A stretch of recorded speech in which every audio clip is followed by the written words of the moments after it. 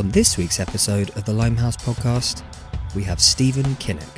First and foremost, he's just your dad. You know, I mean, it's like any father-son relationship where, and we got on incredibly well most of the time. We had our fallings out like anybody does with their parents, but he's somebody I admire hugely.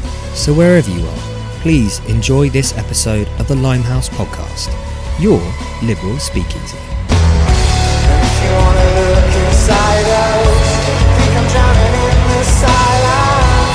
It's been driving on my insane. Oh babe, if you wanna look inside out, think I'm drowning in the silence. It's been driving on my insane.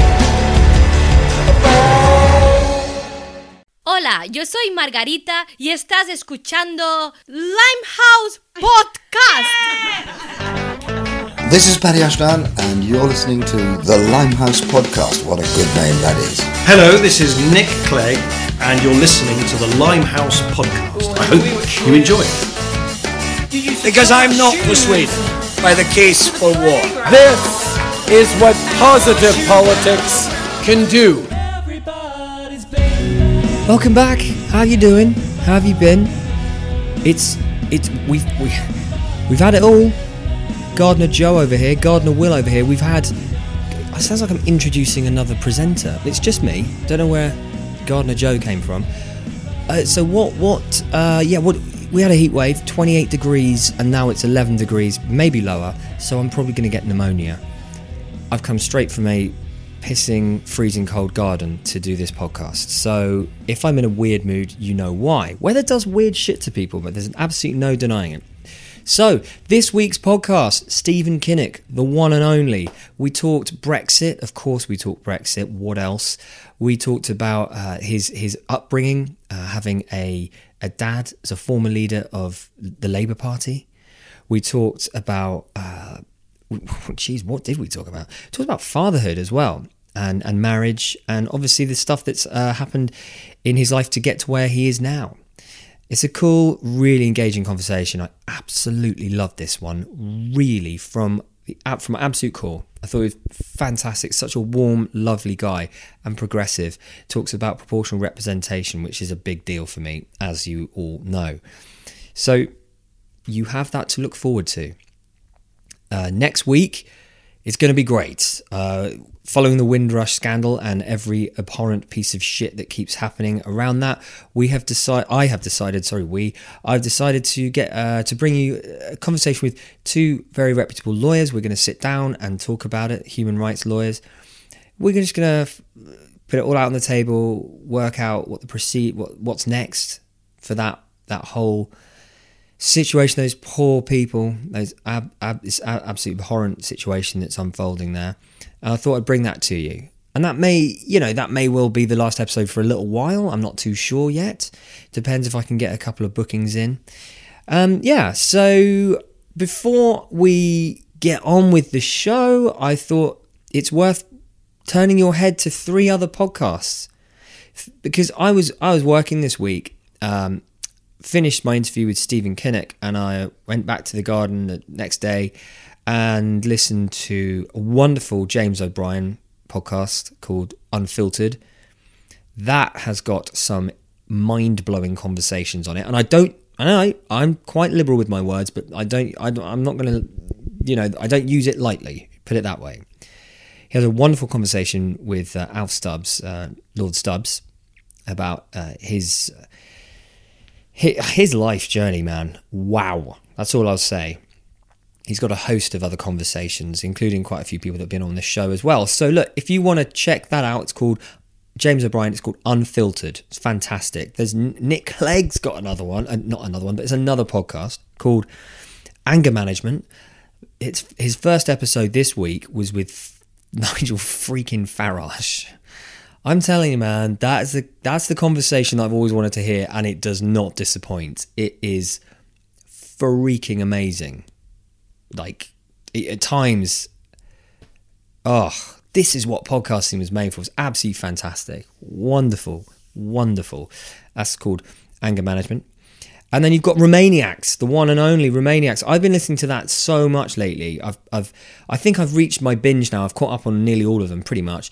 And that's a wonderful show. You've got Ian Dunt in there doing the thing. Ian Dunt, journalist with the handbrake off. Man, that guy's amazing. Incendiary, fantastic journalist. So those are the three you have to. You gotta. If you're not doing it now, I'm telling you, you have to. It's mandatory. Okay, just don't listen to mine. I don't give a shit. Just listen to those. They're fantastic. All of them are wonderful people doing really, really valuable work. Genuinely. So yeah, is there anything more to say? We've had a heat wave. It's now freezing. That's my from the garden perspective. I did some planting this week. That was great. I love planting. I love working with my hands. It's wonderful. I mean, it takes my mind off the fact that my football team, Southampton, are going to get relegated. And I went to Wembley Stadium to watch them in the semi-final of the FA Cup. Toilet, waste of time, all the rest. Did get emotional actually before the teams came out. Started thinking about my dad, dear old Daddykins. But yeah, what are you going to do, eh? What are you going to do? So yeah, after you've listened to those podcasts that I've recommended there, Anger Management, Nick Clegg, Romaniacs, and James O'Brien Unfiltered. Maybe you want to review us on iTunes, say the Limehouse Podcast. You don't have to give us 5. Look, I'll settle with 3 stars. You know, genuinely, even if it's 2. Look, if you give us, that's 2. 3 is okay. That's about my life anyway. Satisfactory. I'm fine with 3. But if you feel like 4, I mean, that seems like a bit of a lie. So if you want to lie, that's fine. 5 is taking the piss. Don't rate us 5 out of 5. If you go 5 out of 5, that is like giving. It's like calling a Sainsbury's painting that you see in Sainsbury's, those prints. It's like calling that a Van Gogh. Don't do it, okay? Just a 2 is fine. 3 is fine. I'll go with that. But do find us on Twitter at LimeHousePod. Follow us. Like again, I'm not too sure you should follow. Say follow, but from a distance. Don't commit. Maybe follow from someone else's Facebook not Facebook, fucking makes me sick. Twitter account. Maybe just see that from afar, you know, and go, oh, that's the Limehouse Podcast. Don't again follow us. That's a stupid idea. But just yeah, we're there, and that's where we are at Limehouse Pod on Twitter. And other things, I would say Facebook, but they're criminals kind of things. So I'm thinking maybe not. Let's just stay away from Facebook. I'm not putting the show up there anymore. Jeez, what is going on with the world? Huh? Fuck! God! I'm not despairing. Because North Korea and South Korea are shaking hands, man. But that could well be a conspiracy between all the goodies, the baddies of this world coming together and finally realising, you know what, if we're all bad, right? South Korea, not so much, obviously, but if we convince the world here, they might turn their backs and then we can really do some nasty shit, you know? Hey, I don't believe in conspiracy theories, but I'm just saying there's a possibility. But yeah, how do you guys feel about Lord Maxwell Heathley? He was a dude, right? He's got, wow, what a voice. That was my previous guest, by the way. If you haven't listened to that episode, I strongly suggest you do. What a character. I mean, it's good to have a Brexiteer on the show before because we never had one. You know, he was crazy. He was yeah, maybe one. I mean, I know he listens to the show, so maybe he is one sandwich short of a picnic. But I don't know if he would find that insulting. But anyway, here's the show. Here's Stephen Kinnock. I think you'll love it. Tell me what you think telepathically, and I will try and link back with you telepathically. I'll try and clear my channels. I'm not mad. It's just the cold weather. It's really cold. Take care. All right. Okay. God. That was interesting. I hope people really don't think I'm crazy. Maybe I am. Not a big one. Yeah, I didn't really want to get stuck in straight away to Brexit, but how are you feeling about it at the moment? Well, I think it's very worrying. I mean, this is sort of constant feeling of malaise about the whole thing, and also frustration, because you just see so many car crashes coming, and it is like watching a slow motion car crash. And the EU is making it absolutely clear that nothing is agreed until everything is agreed, and that means having clarity above all else on the Northern Irish border, in my view. And that issue is just really the sticking point, and without that being resolved, the risk of a no-deal scenario really is quite high. The EU has said no transition deal, no deal on rights of EU citizens, we can't sign off on the future trading relationship, etc., until we've got Northern Ireland sorted out. And that just seems to be an intransigent issue at the moment. But how exhausting is it being on that panel, in that committee, watching these people, David Davis, etc., in front of you, just clearly winging it?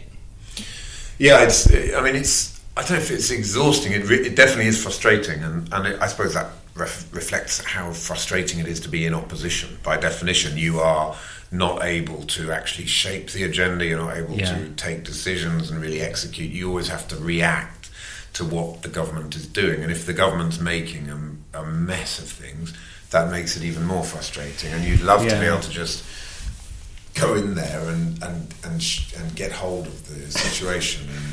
But of course, one of the really important features of Brexit is the importance of time in all of this. It's one of those very time-sensitive processes, and therefore that really adds to the frustration levels, because you know that there is a hard stop coming, and decisions have to be made, and this has been clear for well over a year now, and for well over a year the government has just continued to kick the can down the road, fudge it, hold on, by your fingertips. Just, it's all about party management. That's all that the Prime Minister is doing, is trying to just hold her party together. It is an object lesson in how to put party before country. Yeah, I completely. It just seems like, okay, what was it, like coming up to 2 years ago since this whole thing kind of came into fruition. I was at Glastonbury Festival, or on my way down to Glastonbury Festival, actually, one of the worst storms I've ever seen in my life. Half of Clapham was underwater. I mean, and that's a sign, if ever there was one. Yeah. I woke up, slightly hungover at the festival, and I couldn't quite believe it. I spent the whole weekend at the left field stage, Glasto, listening to Billy Bragg talk about it and what have you, and Clive Lewis and what have you. I mean, you talk about time there, that's quite relevant. That's like 2 years ago, and that feels like yesterday. What happens when we get down to, like, I don't know, a month to go and the poop is still very much hitting the fan? What does a party like yours do if Jeremy's still not really moving much? I mean, the big hitters, like, I suppose, like Owen Smith, obviously, yourself. Are you guys gonna wade in and, hey, it's okay, we're here. Here come the cavalry. Here come the cavalry. Well, it's all going to depend a lot on what the 30 or 40 sensible and pragmatic Conservative MPs do. There is at least that number who are clear that the kind of Brexit that we're probably going to get, in terms of particularly the terms of the future relationship, the post-transition relationship. Yeah. As things stand, we're heading towards something which just won't work for the British economy and won't work for Northern Ireland either. Yeah. And so what we have to hope is that those 30 or 40 will retain the courage of their convictions and will reject that type of deal. Now, the Labour Party's policy now is very clear. We want to be in a customs union. So if the government comes in October, November with a deal which isn't based on a customs union, we will reject it. And what we have to hope is that those 30 or 40 Tories will vote with us, and we have then got the majority that we need to block that hard poor Brexit, that hard and extreme and irresponsible Brexit, in my view, that the Tories are pushing forward, and I hope we will have the opportunity then to instruct the government to go back to Brussels and to negotiate a better deal. Yeah. And what's your feeling when you see like wonderful people like Anna Soubry, who've been on this show before and been very forthright about their opinion, not massive pro-Europeans at heart, but still understand the fundamental need of a European Union, a united one, and us being in it. When you see someone like Anna giving it the full Anna Soubry, what are you thinking there? Like, yeah, man, that's a good person. Yeah, I think Anna has shown a huge amount of courage, because obviously it's not easy to be a Conservative MP. And when you look at the membership of the Conservative Party and a lot of the support, there's a kind of undertone of nationalism there, and that people get very fired up, and she's been the target of a huge amount of abuse. But that is also the job. I mean, I don't really think that we should ever be moaning or complaining about the consequences of people reacting negatively when you take a position. But that's what we're here for. That's what we stood for election for. If you're not prepared to take a position, then you shouldn't be in this place. Yeah. And Anna is somebody who definitely does take a position. Of course, we face the consequences. Some of the abuse that we receive is completely unacceptable. And I would love to get to a place where, as a country, we can move to being able to disagree without being disagreeable. Well, we'll never get that doesn't seem to be happening. and we're never going to get that anyway. That has, to me, in my mind, has completely died. Like I just think that we're just fighting as a nation now a Tory civil war, and we're having to deal with that in families, with friends, not so much from some friends perhaps, but I'm speaking personally, but I'm sure I'm speaking for quite a few people and their families, and it's just, well, we're never putting that one in the box again. That's out forever. You know? I think not in your family though. Probably the most pure pro-European family next to Nick Clegg's, I should imagine. Yeah, I think definitely from a pragmatic point of view though as well. I mean, it's not I think we recognise that the British people and their view of Europe is not settled, and I think I certainly am of the view that over the years the European Union has made a mistake of trying to take too much of a one-size-fits-all to European integration, and that there should have been a greater recognition of a need for flexibility, that different countries move at different speeds. You know, there's a huge difference between being in the Eurozone or being a country that wants to join the Eurozone, and then those that will never join it. And perhaps I was very interested in the speech that President Macron made at the Sorbonne back in December, where he said, we do actually need a multi-tier Europe. We need to recognise that there's the Eurozone countries that need to go really deep in their integration, or looking basically at coordinated budgets, a single finance minister. It's the only way you're going to make the euro actually work. But there is an outer ring of countries that will never be part of that, and that's fine. We should then say, well, that's a single market, and basically, like the Norway model. And I've become a kind of scratched record on that for over a year now. I've been saying we need Brexit should be based on the UK going into the European Economic Area, joining Norway and a few other countries there, and just being part of a kind of taking an associate status with the EU.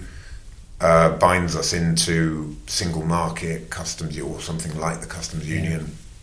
But the EEA agreement, which is the foundation of the European Economic Area, is very clearly about market relations, commercial relations. It isn't part of ever closer union. It isn't a political project. And I've lost count of the number of people on the doorstep in my constituency, older people particularly, who said to me, look, I voted to join the the European Economic Community, as it was back then in 1975, but it then became something that I didn't really vote for, and I thought we were just going to be in a common market, but not bound into lots of more political projects. And you mean the people weren't well informed? My God, wow, who would have thought? Yeah, or that it did, of course, basically, the European integration has moved in a very similar direction to globalisation. countries have become increasingly interdependent. Business has become global. Technology, information communications technology has driven the world closer together. And of course the European Union has been at the forefront of that, and they've created this. It's an experiment. I mean, nothing in the world has ever been done like it. Yeah. But have we ever really had democratic consent in this country for that type of integration? And perhaps what we needed was more to be in a waiting room, if you like, in the departure lounge. But we're done now, right? So, I mean, I don't want to talk about Brexit too much because I think you've got one of the most fascinating lives. Like, anyone I've spoken to within reason, you know, Ken Clark's pretty cool. Go Ken. But yeah, I take your exact point, and I feel like now we're almost reminiscing and hope and also sort of hopeful of what we can achieve. But my God, Brexit, jeez, man. I was so fascinated by you for quite a while. I just think, specifically because of the rise of Jeremy Corbyn, and for a while now, I've recently watched the BBC documentary that you and another host of MPs. The Summer That Changed Everything. Yeah, Labour, the Summer That Changed Everything. Yeah. That, I mean, you know, I'm not just blowing smoke or anything, but like it's a very natural, not too nasty, pernicious sort of investigative look into the process behind people's ideology, you know? And you're the son of like the former leader of the Labour Party. What's it like growing up with the former leader of the Labour Party as a dad? Well, I mean, first and foremost, he's just your dad. You know, I mean, it's like any father-son relationship where, and we got on incredibly well most of the time. We had our fallings out like anybody does with their parents, but he's somebody I admire hugely. And but I mean, that must have been unbelievable, like that level, to look at him like, oh my God, when did you first realise, holy shit, you know, all those cameras on him, all the lights and the drama? When did you first realise that's someone, that's not just my dad, that's something else? Yeah, so he became leader of the Labour Party in 1983 when I was 13. So before that, there's a huge difference between being an MP and then in the shadow cabinet. But you're not. Nobody recognises you in the street. Nobody really. And then there's a offence, pal. Yeah, exactly. I mean, no one knows who. I mean, you know, most MPs, and there's sort of C list, B list, A list, right? And clearly, when you become the leader of one of the major political parties, you are then A list. So it wasn't an issue at all until I was 13, and then he became leader when I was 13, and that's a critical age. A big step up. Yeah. That's a very interesting age, because I mean, 13, I was at boarding school going through some serious shit, and like my God, my dad wasn't really he wasn't around as much because I was at boarding school, but those were formative years. Where was your dad on? Was he like on the periphery? Was he in and out? Was it? He's a very busy man. Yeah. Once he became leader, obviously, it kind of all-consuming. But he was incredibly good at always being around. I used to play a lot of sport when I was younger. He would always be there for the rugby, for the football. He'd always try his very best to be at school evenings, and he'd really try and be around, particularly over the weekends. And I mean, it is busy, but there's loads and loads of people who have very busy parents. You know, I mean, I've got mates who I was at university with who ended up getting a job in business or whatever, and they'd say to me, you know, and often maybe living out in the suburbs, leaving the house at 6 o'clock in the morning, coming back at 8 o'clock. They weren't seeing their kids either. So obviously politics when you rise to that level, it's very, very busy times. But there's lots of jobs out there which are very busy. So I know it's not. Of course, there's some aspects which are different, and he had a public persona, and of course, you know, there was the famous spitting image where he's falling over on the beach every single Sunday evening, and all your mates take the mickey out of you. The next I don't really give a shit about that kind of. Sorry, pardon my language, brother. You're probably not allowed to swear, but I am a sweary kind of guy. We'll see. Yeah, but I just think it's so. to me anyway, I lost my dad like about 15 odd years ago, 14 years ago, and I'm expecting a kid soon. All right, congratulations. Thanks. And I'm mega excited. But I thought when I first started this podcast that, my dad might be proud. I've had a little chat with Michael Heseltine, whoever, and I wonder what he'd say. And now, that was a little while ago. Now I'm expecting a baby, and it's becoming more and more of this, oh my God, my dad thing. And the relationship with fathers is actually quite an interesting one. And the only reason I thought I'd bring this up with you is because of just how much of a dynamic human being that, you were looking up to. That's very different to most people. Really different. And I don't know, I just thought that'd be kind of like a cool thing to talk to you about.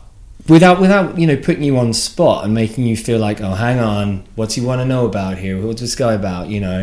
It's just like, I can't imagine that if there's a distance between the massive realms of Parliament and then little Stephen and stuff, and then how you then made a relationship with politics. So it can't have been all that weird or bad to be where we are now in Portcullis House.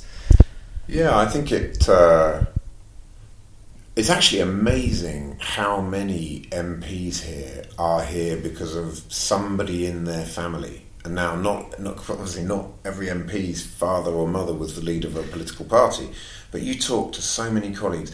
Yeah, the person that inspired me was my grandma, who was a councillor, or my uncle who was an MP himself, or someone else who was a. And the family thing really does mean a lot, because I think that's where you learn your values, right? That's where you learn how what you should believe in and what you want to believe in and how you should behave, and so much of our politics is about our values and about we get embroiled here into all kinds of technical discussions about particular pieces of legislation but fundamentally that's also what civil servants in Whitehall can deal with. We are here to provide a kind of, I think, a moral and values-based roadmap for the country. We're voted in at general elections in order to provide that kind of leadership, and so this place is full of people that whose families, I think, have given them a really strong sense of how the world should be, and that it's your duty to try and leave the world a better place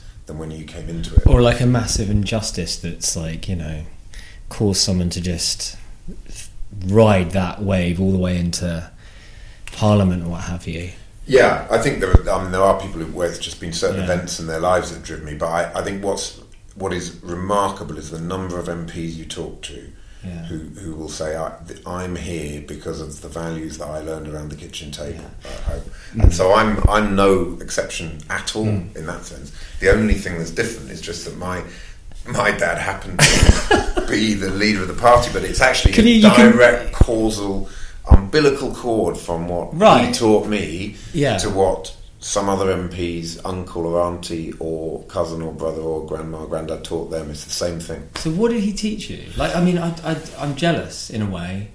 It's such an amazing position to be in. But what did your dad teach you? I mean, it doesn't have to be political. Just like a core thing. It's all about values. So it's all about saying you have to work as hard as you can so that you can be in a position to make a difference, to try and make the world a better place, and that you have a duty, if you've been fortunate enough to get a good education and work hard and get yourself into a position where you can actually make a difference. It has to not just be all about you. It has to be about service, and it has to be about a sense of you need to be part of something bigger than yourself. And I think that those values were hammered into my sister and I from the moment that we were born. Yeah, and then you married the Prime Minister of Denmark. Yeah, although former. at the time. But very important to note that when we met in 92, 93, we were just students doing our MA at the College of Europe in Bruges. And probably if she had told me at that time, well, I think that in the long term I'll be throwing my hat in the ring to try and become the leader of a centre-left party and to go on to potentially, and then to be Prime Minister as she was, I think I probably would have called a taxi straight away. What was that ride like? That must have been an amazing ride in terms of like, I mean, what's it like in Denmark? Are they crazy as we are in terms of like politics and media spotlight? The media spotlight is huge. It's a very different political culture there because they have proportional representation. Oh, what you mean the what we want and like how normal progressives want? Yeah, like 21st century, as opposed to the sort of 18th century where we live in this country. Oh, I don't know. I'm really happy with it. Makes me feel so good. Sorry. No, I'm very active in Make Votes Matter and the Labour campaign for electoral reform. I believe passionately in that first past the post should be abolished and we should have a more proportional system. But anyway, that's a digression from Danish politics. It affects the whole culture of the place, so it's much more of a consensual political culture. But nevertheless, there's a fair degree of nastiness in there. But it's not like a Punch and Judy show like it is here. Okay. But there is a. Sorry, that's the division bell, guys. So you just have to dispel. It's adjournment. Actually, we're finished. Adjournment, fantastic. Yeah. So what are the chances of that? The chances must be 1 billion to 1, right? Yeah, absolutely. Absolutely bizarre, and nobody could ever explain the how that happened or why it happened. Love at first sight, that kind of thing. Yeah, no, of course, but it was just not Steve and Hella. I mean, there was absolutely nobody would have said, I'm going to bet £100 on Hella becoming the leader of the Danish Social Democrats. So when Hella and I first met, and we met 92, 93, got married in 96, had Johanna and then Camilla, and then it was all after that, really. So we'd already been married for many years before the Danish political thing came on the scene. So it was just bizarre, absolutely bizarre. So she was aware of you and your political background, I should imagine, and then it's just like, well, that kind of works. I don't know what I'm saying there. That sounds a bit presumptuous. Like all political people just automatically have some sort of chemical reaction, which isn't true at all. My God. No, I don't. I mean, we were both in the College of Europe. There were 3 streams. You can either do economics or law or politics. So we were both in the politics stream, and so by definition, anyone who's in the politics stream, you assume, is interested in politics. So that was already something which brought us together, and we had that shared interest. But at that time, neither of us were thinking of going into to standing for office.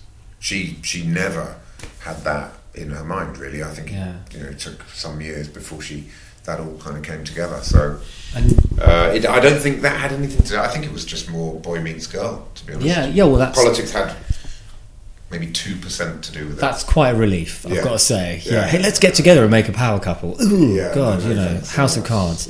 But I mean, obviously your political heritage.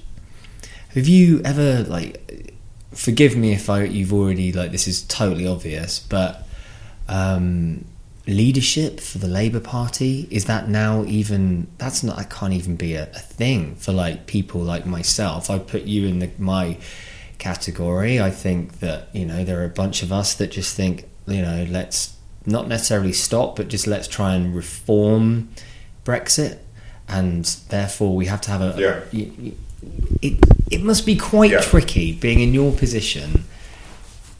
4 or 5 years ago, were you thinking, I could lead this party, and now it's just completely off the cards?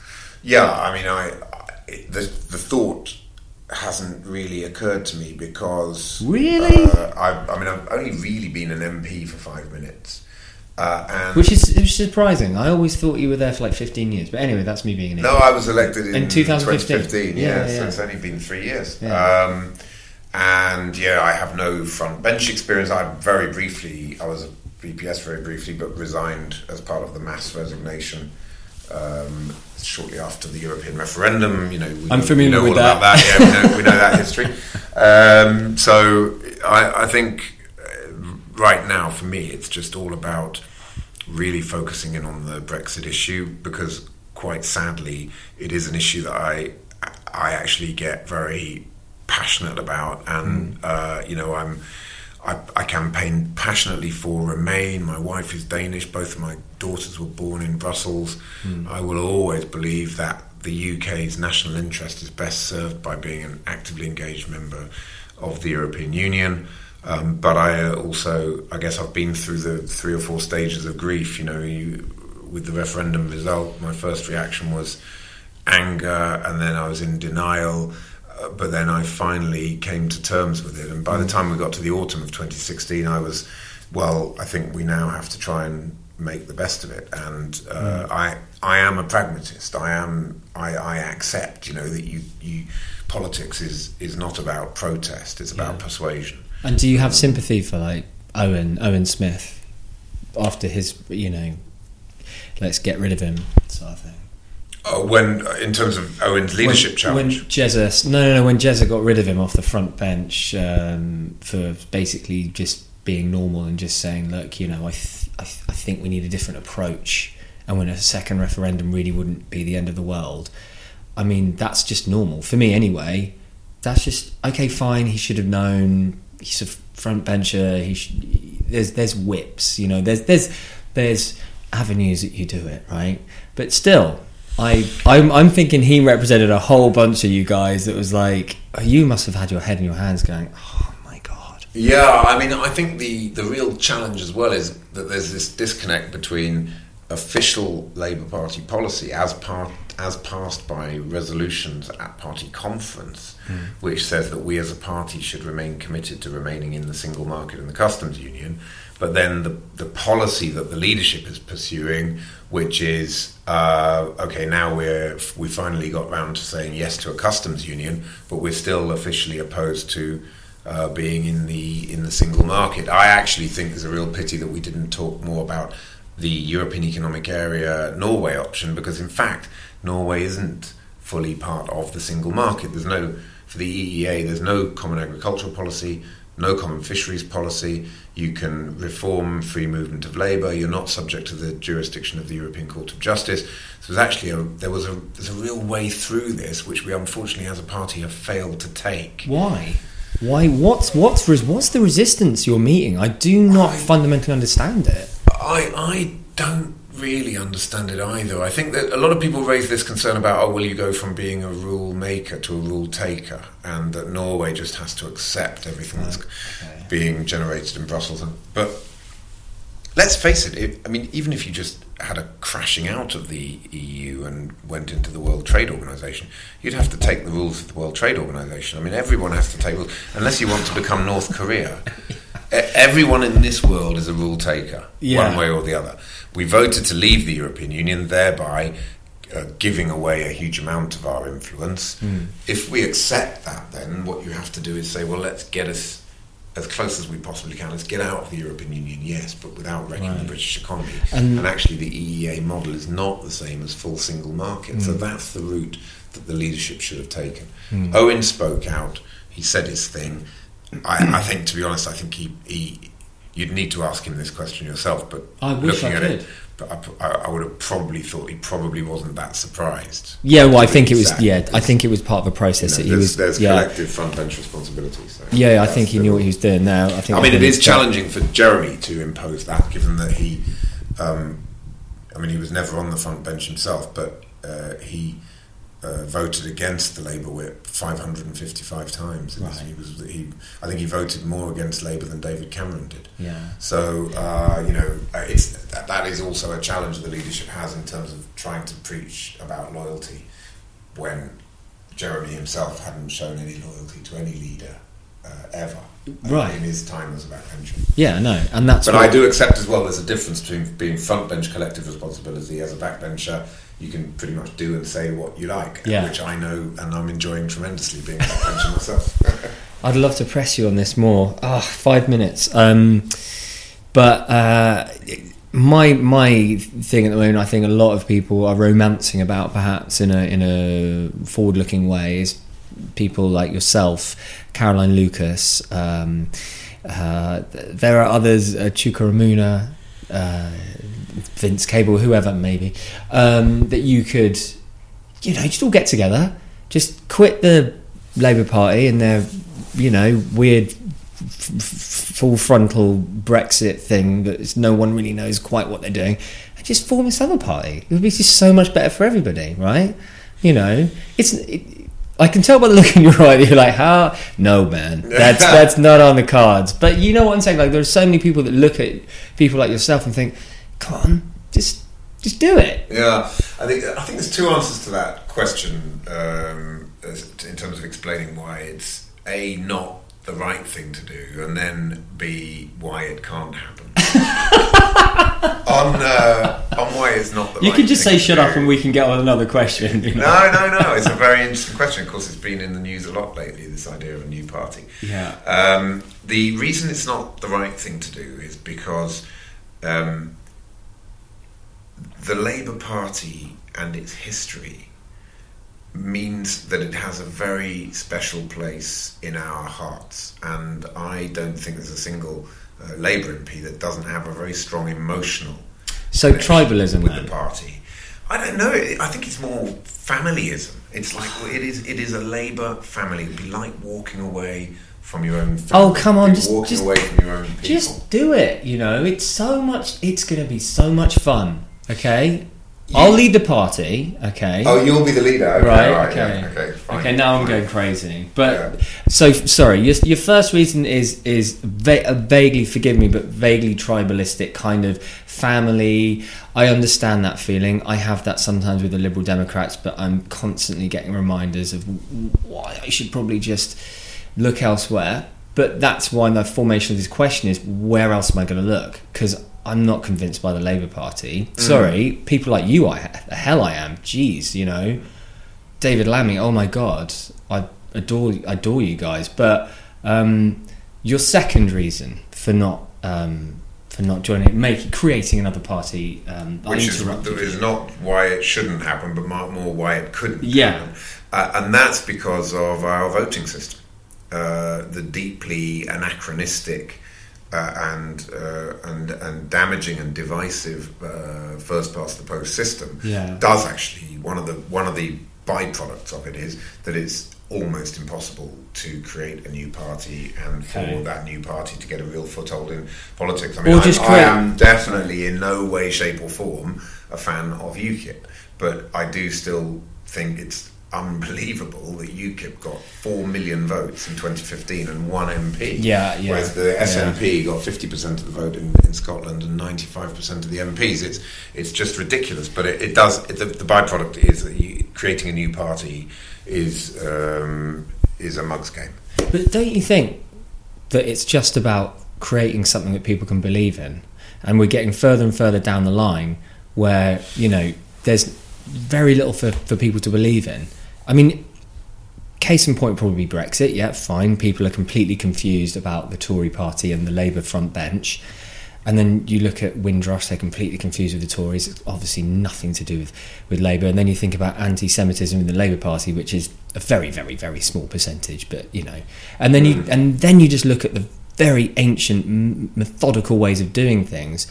And then you've got people like, when you're facing me, I'm thinking, I want you in a point of more power. I want people like David Lammy in positions of more power. Caroline Lucas. I know I'm just mentioning progressives, but isn't there a part of you that just thinks when you're watching news late at night, and these people, Anna Suber, etc., on the telly, and going, let's just get together, man. Let's just form a band. Let's just do this. Let's give people something to believe in. Because at the moment, other than momentum, I think this country's struggling. I think, I saw that poll the other day, which I thought was very interesting. 47% of the people polled said there should be a new party in the UK. So there is clearly an appetite for it. A huge appetite. But I think the problem is I'm not prepared to accept that the Labour Party is done for. I believe the Labour Party of Clement Attlee, of Ernest Bevin, of Nye Bevan, of Harold Wilson, and yes, of people like Gordon Brown and Tony Blair. Right. I know that I know very divided, but let's not forget what we have achieved in government and what unites all of those people. The red thread going through all of it is it's about unity. It's about not polarising. And my God, the country needs the Labour Party more than ever now, because we've got to be the party that can reunite the country. We are so deeply divided, young versus old, city versus town, graduates versus non-graduates. I think there's these two tribes of people in this country, which you might call the cosmopolitans and the communitarians. I take your point. We are the party. We are the only party that can reunite the country. We do need a clear signal to the country that we're not a polarising party. We're a party of reuniting. But you've been polarised. It's not nothing to do with Labour. This is a Tory polarisation of the country.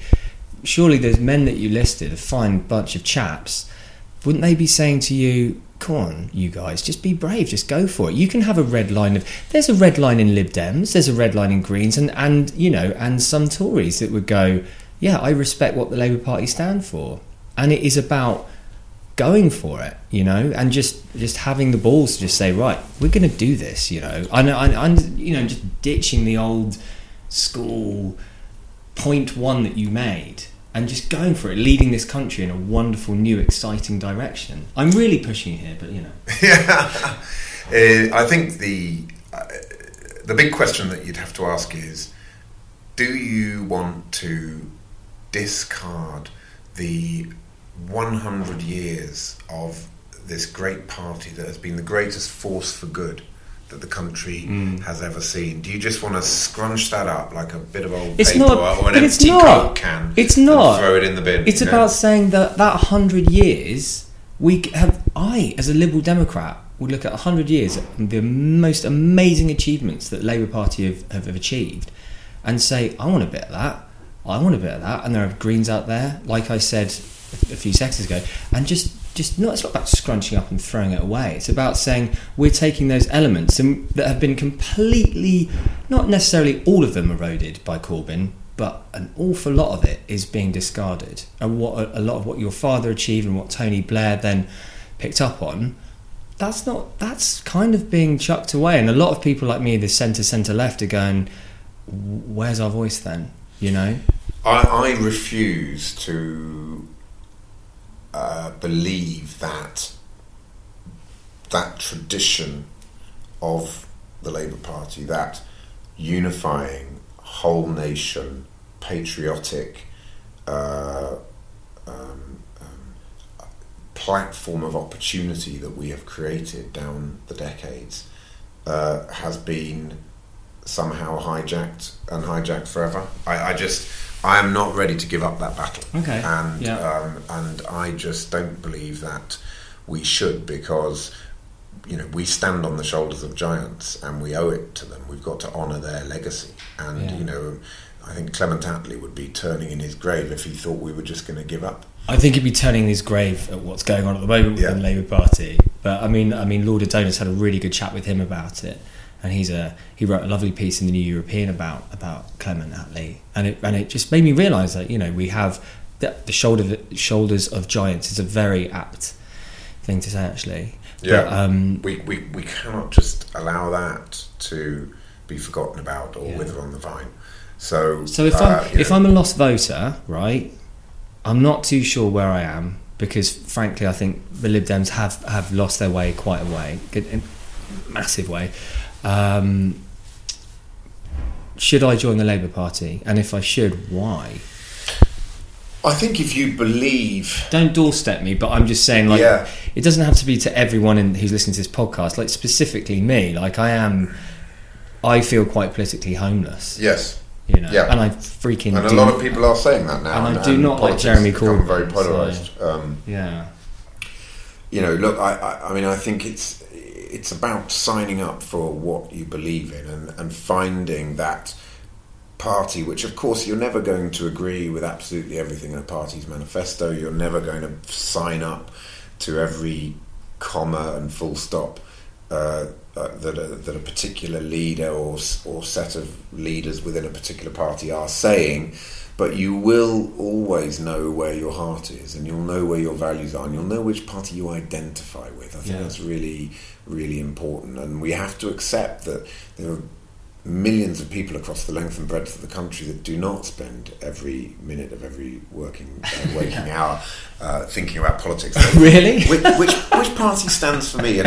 And even though they'll say, I've got a few issues with the Labour Party these days, it's not really the Labour Party that I was used to vote for. They will always still say, but it's still my party. It's the party that stands up for people like me. Do you feel like that? I think it's still the case, but we do have to be very careful as a party that we don't go down a rabbit hole where we start to look like we're only standing up for one particular section of the population. We see that's what I'm kind of getting. And we're not driven by conspiracy theories as well. I think I'm so concerned about the sort of rise of the conspiracy theory as the world view. Not just in the Labour Party, it's happening across politics, I think, but this kind of constant domination of the conspiracy theory, and that actually is the driving force behind our problems with anti-Semitism. No, I completely agree. I mean, it is a terrifying place politically to find a home when you consider all the badass information, the false information that's out there. I mean, Facebook alone, oh my God, personal history with that. But I'm really conscious of the time. I don't know if I've overrun or hogging you or whatever. Go ahead. Should we do like another? What do you need? Another 10 minutes? Yeah, that would be wonderful. 10 minutes? Yeah. Let's do that. That'd be great. You keep an eye on the time. Okay, it's 20 past. But so if I'm going to make that change, you got like David Lammy, who's been unbelievable on Windrush, understandably, just like he's a great campaigning MP. David. Yeah, he really is. Yeah. That, I mean, I understand where you're coming from. Why you wouldn't want to fall away from the Labour Party to form another party to take on Brexit and blah blah blah, because you do have that wonderful heritage in the party. But I mean, if for me, my personal thing is, if I know Corbyn's not going to move on Brexit, he's not going to budge, and my only real hope is the Lib Dems, and they're 0 point whatever in the bloody percentage polls. What do I do? You know. Well, I mean, politics is. Let's get a spider graph. Let's create a graph and just go. What does Will do? Yeah, but it's also because it's such a movable feast, right? I mean, I'm sorry, I'm mixing my metaphors. The pendulum swings, and we just don't know. We've moved the party to a place now where, thank goodness, we've committed to being in a customs union for Brexit. The big next step, I hope, will be to shift towards European Economic Area, the kind of Norway option. Yeah. I mean, there are people who are in the camp of we must at all costs stop Brexit. I personally don't think that's the right place for our party to be, not least because you can't claim to be the whole nation reuniting party if you're still driving forward that particular. We've got to accept that 17 million people voted to leave the EU, and we can't just block our ears and pretend that we don't hear that. So it's got to be about softening Brexit, not stopping Brexit. Yeah. You forfeit the right to have an opinion about how we should leave the EU if you're campaigning against leaving it in the first place. So you've got to accept that and then have a voice. And I think our voice, slowly but surely, I think that we can get the leadership into the right place. I think there's an opportunity, if the leadership does get into the right place, to make it very, very difficult for the government, which in the end is our duty as Her Majesty's loyal opposition, to hold the government to account and hold their feet to the fire. So Jeremy should also be looking at this not only through the lens of Brexit, but also through the lens of the democratic role of the opposition, and also, he needs to ask, does he really want to support a Tory Brexit? Yeah. What are your views behind... So I'm pivoting slightly here, but on the BBC documentary that I was referencing earlier, they did focus a lot on momentum. Yeah. And no one's really been able to really penetrate momentum in terms of journalistic sort of like a documentary, what have you. But where do you fit in that? In your mindset in momentum, their emergence. and their seemingly almost, I wouldn't say like dominance of the PLP or anything like that, but let's just say the emergence of... I think there is a wrong way for momentum to go and a right way for momentum to go. And my opinion about momentum, for me, the jury's out, and I'm waiting to see how they, what they do and how they act and how they work in the coming weeks and months. Well, it's been like the wrong way to go is that they get stuck into deselecting MPs, not coming down hard on people who are in any way abusive or the anti-Semitism, and becoming an organising party within a party. In essence, entryism. And we have in the party had to deal with the militant tendency in the 1980s, and we do not want to go back to those days. Not least because it does nothing to support the election of Jeremy Corbyn as Prime Minister, which is, I'm assuming, what they all want in momentum. The right way for them to go is to really harness that enthusiasm, the young people coming through. Look, I think in principle it's fantastic that we're now the largest mass membership political party in Europe, and 600,000 members, absolutely tremendous. My worry is that some of those 600,000 are people who are driven by this weird sort of conspiracy theory view of the world where the global economy is being run by a shady cabal of Jewish financiers, and NATO is nothing but a bunch of warmongers, and the European Union is just a neoliberal capitalist plot. Those people, I don't think, none of those views, in my view, are Labour views, and that is not the tradition of the Labour Party I come from. That's that sort of wacky hard left worldview driven by conspiracy theories and sort of almost like a cult, which I have no time for whatsoever, and I don't think people who have those views should be in the Labour Party. And they shouldn't be in Momentum either. But there's a really positive role that Momentum could play as a really effective campaigning body that goes out there, supports the MP, gets out on the doorsteps, enthuses young people, which I thought that they were, become a sort of weird cult. They kind of, it's not necessarily the weird cult, it's the influence that they're now garnered from their success that I'm really, I don't know what, more interested in, I suppose, because Labour isn't naturally my home, but there is a degree of worry there, that they have garnered this success and influence, and now they're creeping into a serious state of control within the PLP. I think the PLP is full of some very, very talented MPs who know how to look after themselves, and we've all done our share of street fighting, and we've all done our share of being challenged and disagreeing with people, and people coming in and perhaps sometimes trying to undermine you. That's the nature of the beast. I've just got images of you and David Lammy beating the shit out of like horrible UKIP people on the street, which obviously didn't happen. But I've turned Alan Partridge there out. No, I mean, obviously we just got to stand by what we believe in, and also try and explain to colleagues in Momentum and other parts of the party that getting into the territory of deselections and spending our whole time trying to unseat people from general management committees, from ward meetings, and making it this kind of exercise in navel gazing, is that really what the country needs right now? Power grabbing, like internal civil war is just not very attractive to people like me. No. But I think we're kind of approaching that. You and your dad, obviously, going back to me and my dad not being around anymore, poor old me. Late night whiskey. I don't know, either of you drink or whatever. Let's just go for it and say you do. Sure. And you're discussing the ups and downs of the world. What's like the advice that your dad would give you that he has given you that's lasted the longest, that is like a little ticking clock in you that keeps you going? It's kind of an image, actually, which is, he says, always imagine yourself shaving.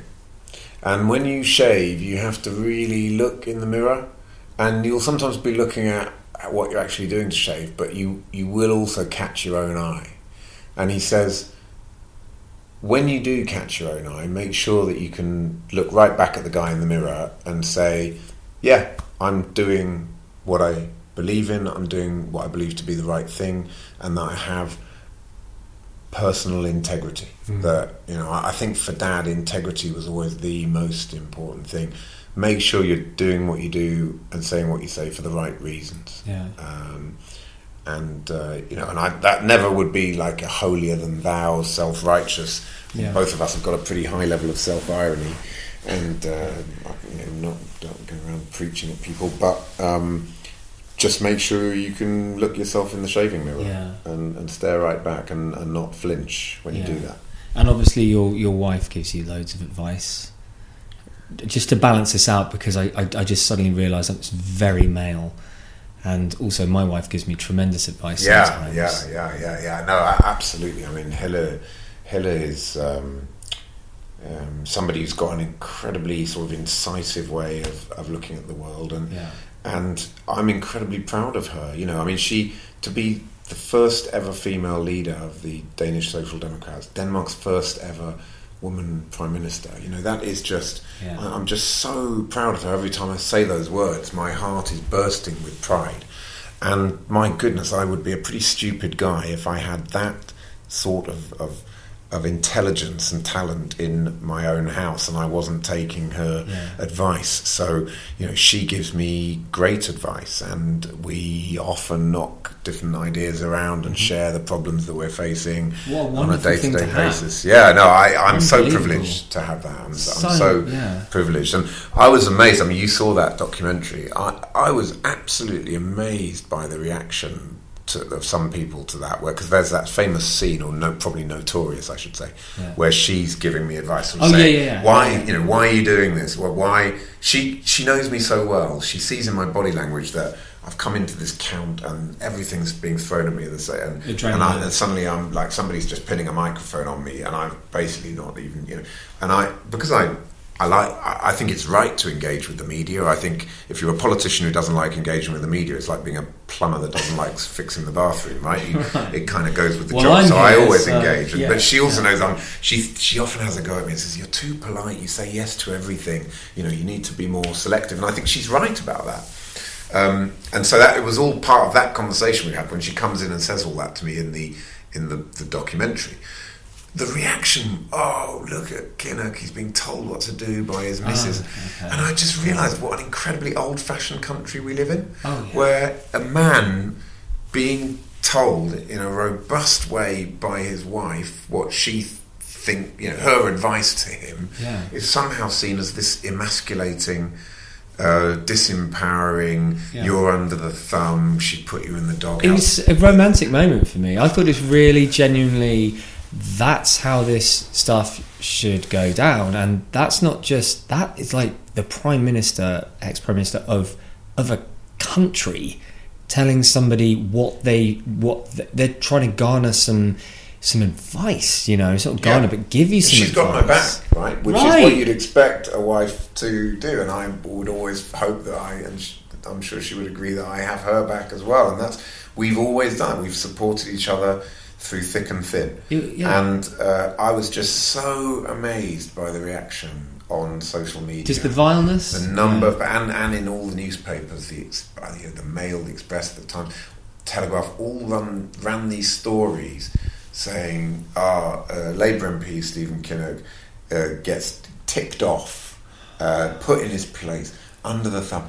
I thought, my God, we are literally living in the 1950s. But they are. Those arseholes that print that shit are the general public, I feel, in some degree, I don't think they are. I think that they've responded. I think we'll see. We still are. I think some of us are very progressive mind, and I don't mean some. I mean a lot of us want to move in that direction. A lot of I go to see football a lot. Go see Southampton a lot, and there are people in the stands. Just the other day, there was an absolute idiot. He was pissed out of his face, and he said something he shouldn't have, and the Saints fans, a lot of them kicked him out. And I think that reaction, That's good. that's the press, that's not the people. And I think when I saw that reaction between you and your wife, that was a very romantic moment. I felt actually quite, that's really genuine. And, it was funny because it's in many ways exactly why I did that documentary, why I agree, and why I like Fly on the Wall documentaries when they work, because it also shows the chaos and confusion. There's this narrative out there that politicians have it all, House of Cards. It's all like a plot, Machiavellian. Yeah. It's all conspiracy. It's not. Half the time we don't know what we're doing. We're human beings, right? Yeah, you go into a situation, you're reacting, you're improvising, you don't know what you're doing. And I think everybody in their lives at some point has had that moment where they're not quite sure, a bit of indecision. That's when your wife or your husband or your best friend or your mate or your brother or your sister comes in and you get the advice.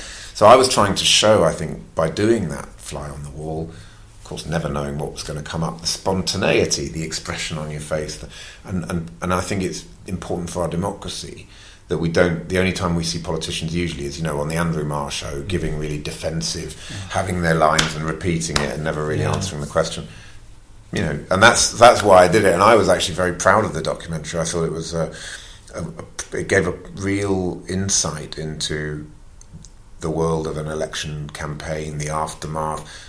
I thought the title, The Summer That Changed Everything, it captured it really well, and it shows that there's a lot of spontaneity and unpredictability and chaos and confusion, and it's important, I think, that people see that. So I was very proud of it, but I was absolutely amazed by the response to that particular scene. But when you do have that level of like a press gunning for you, it is extraordinary. Obviously, I haven't had that before, being a humble little podcaster.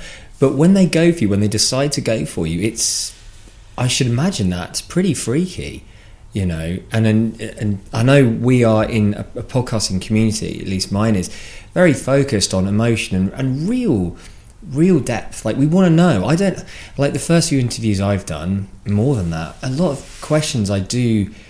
Brexit, blah, blah, blah, party politics, as we've done, which is very, very important to this podcast. But I've been more interested in trying to get to know politicians and what makes them tick. Yeah, Yeah, well, that I think is so important, because there is this narrative out there, and obviously we had things like the expenses scandal, which is deeply corrosive to our politics, and we are in a situation now where people just say.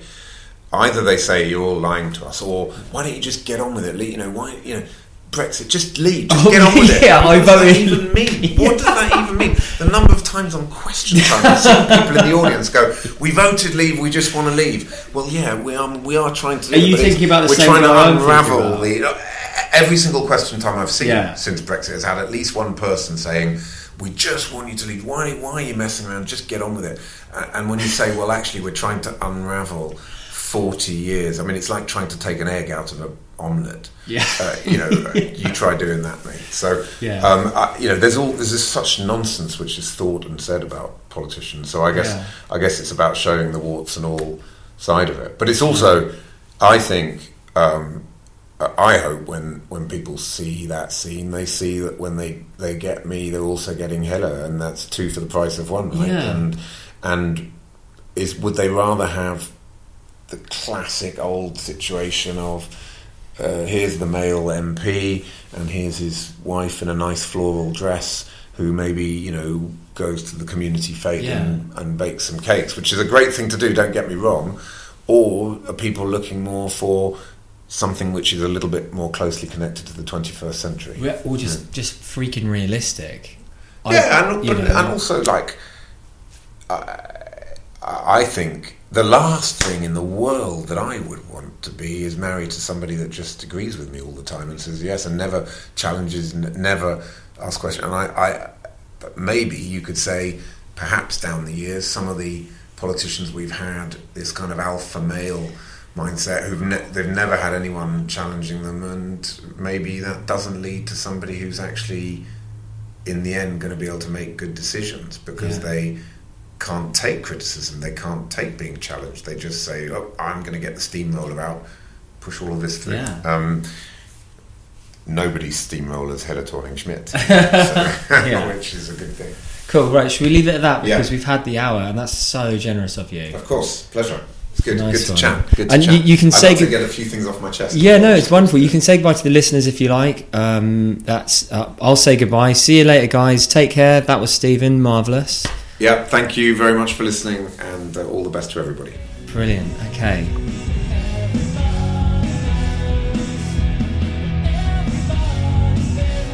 In the end, going to be able to make good decisions. In the end, going to be able to.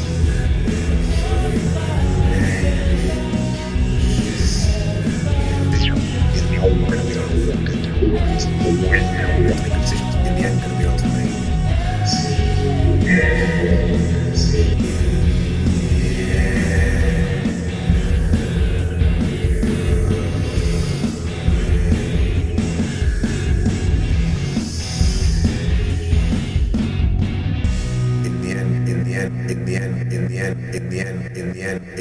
In the end.